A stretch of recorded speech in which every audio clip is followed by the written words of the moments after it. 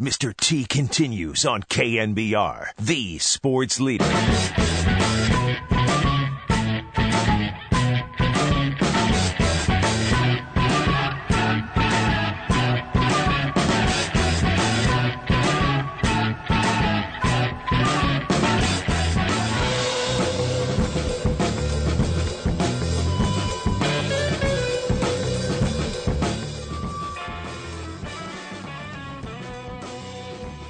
Mr. T back with you. We will get to your phone calls in just a couple minutes, so if you're on hold, go ahead and hang in there, but it's time to go back to Las Vegas. We've been going to Las Vegas quite a bit lately. Unfortunately, I'm not there live, but it's fun going back talking to some of the players, and today we hook up with the head coach of the Golden State Warriors, Mark Jackson. Jack, how you doing, man? Everything's great. Good talking to you once again. How's the summer treating you? It's been outstanding. A lot of quality time with the family and enjoying these young guys in Las Vegas.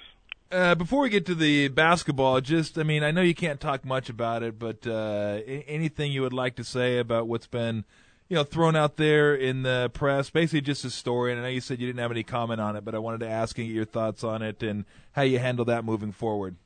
Well, I thank God, my Lord and Savior, Jesus Christ, for his grace and mercy. Obviously, I own up to what took place 6.5 years ago, and we move forward. I'm excited about what lies ahead for this team and for me. It's an exciting time, so I'm truly blessed, and I thank God for this time. I guess a lot of people would wonder, does any of that affect your ability to coach going forward with the Golden State Warriors? Not at all. It's an exciting time for me. I continue to lead this team. I thank God for great ownership and management that still believe in my ability to do that, and it's an exciting time for us, and we look ahead. What are you seeing, what do you hope to see when you watch these young guys play in Summer League? I hope to see, which I am seeing, a bunch of pros, guys that love the work. You don't have to force them to get into the gym. You don't have to force them to give energy, effort, and passion. You don't have to force these guys to want to be great. We did a great job, our front office and our ownership, as far as drafting the guys that we wanted, and it's in changing the culture. They fit right in, so it's an exciting time. And then the guys that were here last year, in Clay, in Charles, and in Jeremy, doing an outstanding job of setting the tone. They worked extremely hard this summer, and as a result, we're having a successful trip to Las Vegas. Give me, usually I don't have successful trips to Las Vegas, but I have fun nonetheless. Give me a little thumbnail sketch of the three rookies, Ezeli, Draymond Green, and Harrison Barnes, and what you like about them and what you'd like to see them improve between now and the beginning of the season, or maybe just going forward, things they're going to have to work on to reach their potential. Well, these guys, to me, are can't-miss rookies, starting with Harrison Barnes.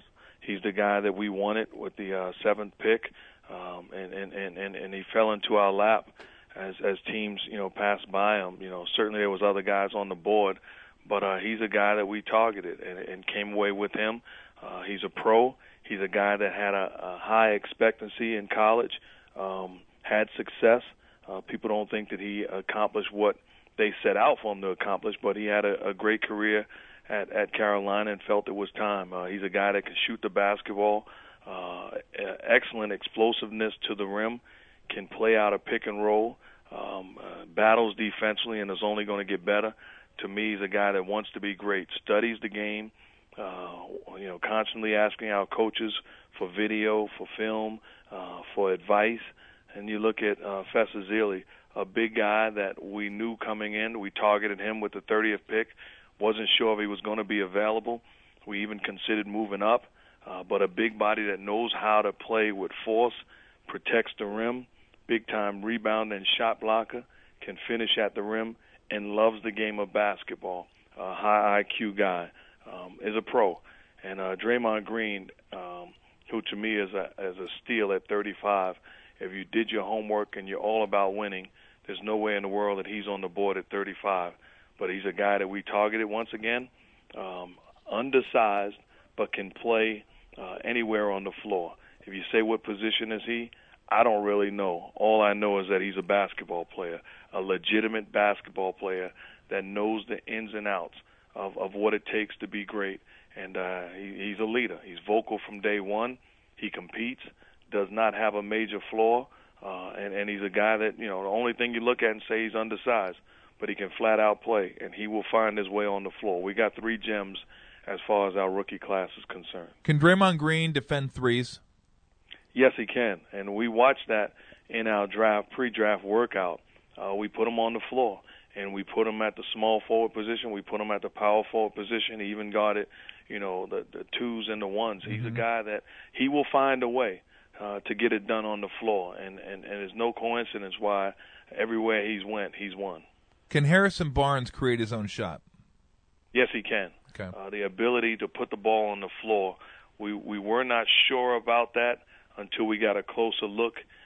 He's a guy that we didn't have him in for a workout against anyone. Bob Myers and Joe Lacob went to New York, and they took a look at him live and in person. We watched him on film. We loved what he was able to do. He can put the ball on the floor and make plays, and I think he complements Clay and Steph, very well.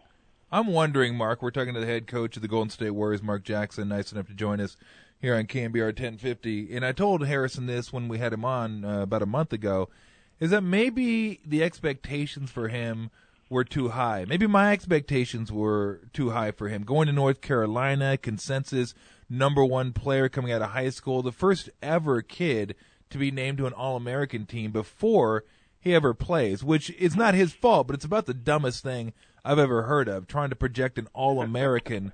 I mean, really, right? I mean, how stupid is that? Let's make him an All-American. How did he do last year? Well, he was in high school last year, so we're not sure how he's going to be in college. But maybe my expectations and maybe other people's expectations were this guy was just going to come in and light it up. And while he was good and he was productive, maybe the expectations of people, including myself, were just unreasonably high. Well, you being a former high school, college, and pro player, you know how tough it is to go up to the next level, no matter if you're in high school going to college or college going to pros. And for anybody to say a guy is a first-team All-American without playing a single second of college basketball is criminal. It's not fair to the kid because you're going up at a whole different level. But give Harrison Barnes credit. If that was not the case, he had a very successful college career, and he left an imprint on Carolina basketball, and he accomplished what he wanted to accomplish, short of winning a national championship, and losing a starting point guard certainly hurt their chances of doing that. But it was time for him to move on, and we feel very fortunate to have him with our organization, and in changing the culture. You want guys that love the game of basketball, and you don't have to coach energy, effort, or passion, and he's one of the guys that certainly fits that category. What are the reports on both Bogut and Steph Curry's health right now? Both guys are on schedule. We feel very comfortable with the checkups that they've had, with the rehab that they've had. Both guys are professionals. They've done everything that we've asked them to do to put themselves in position to be ready, and they are on pace, and it's exciting to see, because if those guys are healthy, it only makes us better, and it certainly makes me a better coach. What was the one thing you think you will go into this season as a head coach knowing that you didn't know last season, or much better at, will be much better at as a head coach? Well, I think across the board. I'm not a guy that's going to sit there and tell you I'm the John Wooden of basketball, but I think the same thing that I ask my players to do, to come back better across the board. That's what I plan on doing. I want to be a better coach, whether it be preparation, whether it be adjustments, whether it be the first in the gym, the last to leave, whether it be just being a better leader. No matter what it is, I want to come back better across the board. I'll never be satisfied. Would it have been difficult, and I'm not sure if the process is over yet, Jack, but if Malone were to have left during the offseason, I know you feel confident in your ability to handle it, but not only having him for 1 year and you guys seem to gel together, just give me your thoughts on him apparently coming back for this season.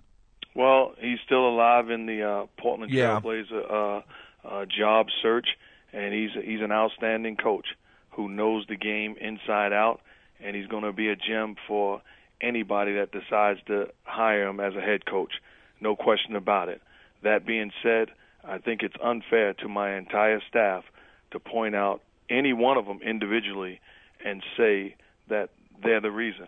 Pete Myers, Wes Unseld Jr., Jerry DiGregorio, Chris Weems, and Darren Ehrman. These guys flat out work their tails off and make me better across the board.